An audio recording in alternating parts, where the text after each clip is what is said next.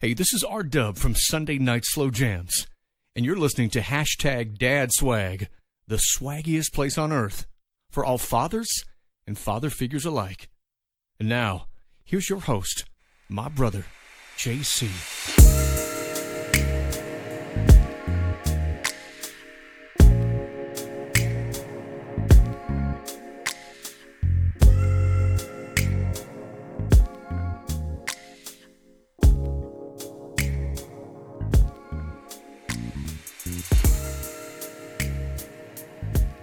Yes, and we're back like we never left.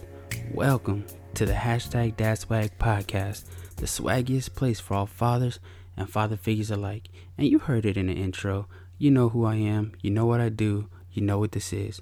And if you're returning, welcome back. And if this is your first time tuning in, then welcome. Today is Friday, July 24th, and as always, it is such an honor and a blessing to be here with you today. And we're in the 6th episode? So, in 5 previous episodes, we've gotten to know each other a little bit. You know a little bit about my backstory. You know about some of my beliefs and my thinking. You know that I'm all about the facts. A lot of you have reached out and I've communicated and spoken to you. Some actually on the phone, through text, through direct message. It's been an amazing 5 weeks. And in that time, there's been a lot of information and facts that I've thrown at you. So I'm hoping with all of that, the answer to this question that I'm about to ask you is yes. Dads, do you know that you are essential? Because if you don't know that by now, then for the past 5 weeks, you have not been listening. Or maybe I'm not doing a good enough job articulating it for you. But it's easier for me, it makes me feel better to put the blame on you, so I'll blame you for not listening. However, if you don't know it, let me say it again. Loud, clear, plain, and simple. My man, you are essential. You know, I recently read an article that bugged me, like to my core, it bugged me. And it was a national survey of dads' attitudes on fathering. And it said that 53% of all fathers feel like they can be replaced by the mom alone. And 57% feel like they could be replaced by another man. And then on the flip side, in the national survey of mothers' attitudes on fathering, 55% of moms feel like they could replace dad just by themselves. And 66% felt like dad was replaceable by another male. Bro, do you realize with those numbers that half, at least in the US, half the nation feels like you are expendable? But damn all that, I'm telling you, you are essential. Now, it's no secret that majority of moms tend to get all of the credit and really shoulder a lot of the blame for the happiness, the well-being, and the health of their child or their children. And not to take away from mom, but for one moment, let's take a look at what essential fatherhood looks like. Research shows that the love and care from a father is equally important for the health and well-being of children, just like mom. Children are far better off when their relationship with their father is sensitive, secure, supportive, as well as close, nurturing, and warm. And you know, one of the biggest problems with divorce and separation, scariest problems with divorce and separation, is when the father moves out. It's really the father and child relationship that is normally the one to falter. But even in this instance, if a dad stays active and involved in his child or his children's lives, they'll be able to cope and recover from the divorce or separation a lot easier. But let me pause here, because I feel like I need to poke a nerve. And this is me speaking from growing up in a broken household. So many times, so often, and so unfortunate, in a lot of these divorce and separation scenarios is often one or the other parent being amicable, and for the lack of better words, mature. I mean, some of you even go so petty to stop calling each other the mother or father of their children and start calling them baby mama or baby daddy. And even more unfortunate, that's when some of you really show your true colors. That's when you guys weaponize your children against one or the other parent. That's when you guys show your true narcissistic nature, your manipulative nature. Oh, I can go on. So I'm going to stop there because y'all not ready for this conversation. Another episode, perhaps. The point is, in order for your child or your children to come out of this divorce or separation in the best shape, both parents are going to have to learn to coexist. Both parents are going to have to learn to co-parent respectfully, so your kids can come out of this life-changing predicament better and not bitter. Here's a few more facts.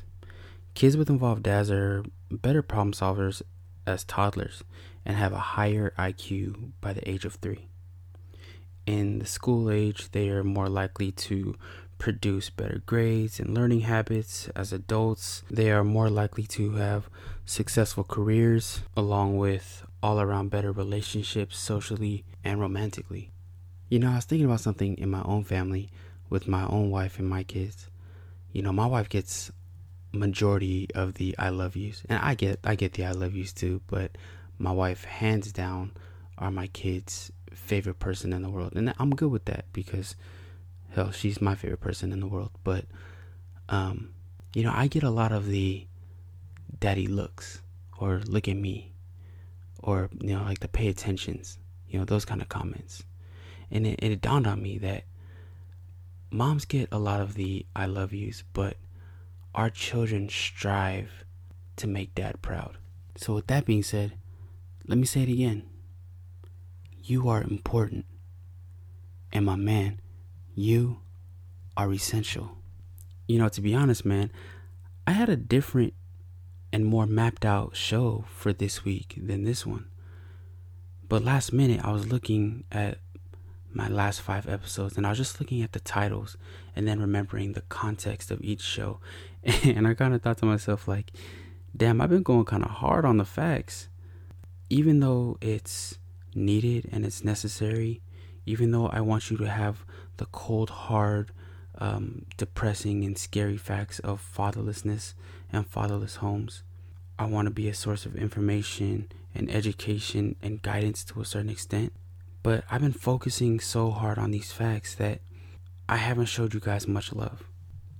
Even if half the nation believes that you are expendable or replaceable, I want you to know, man, that you're not. But you have to believe that. I can believe in you, but I can't believe it for you. You feel me on that? Because I am a true, and I mean a true believer that God makes no mistakes. And there's a reason He chose you to be your child or your children's father.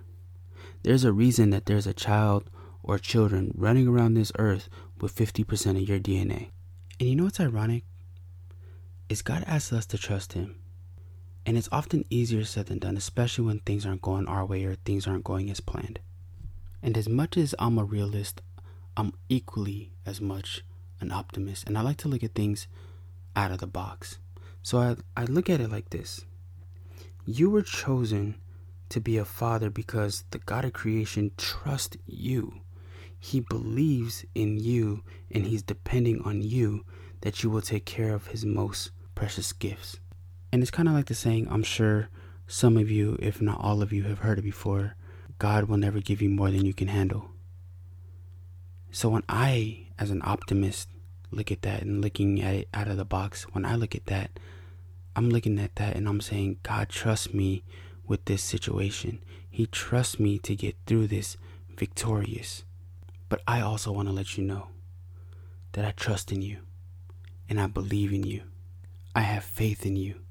I love you and I see you, bro.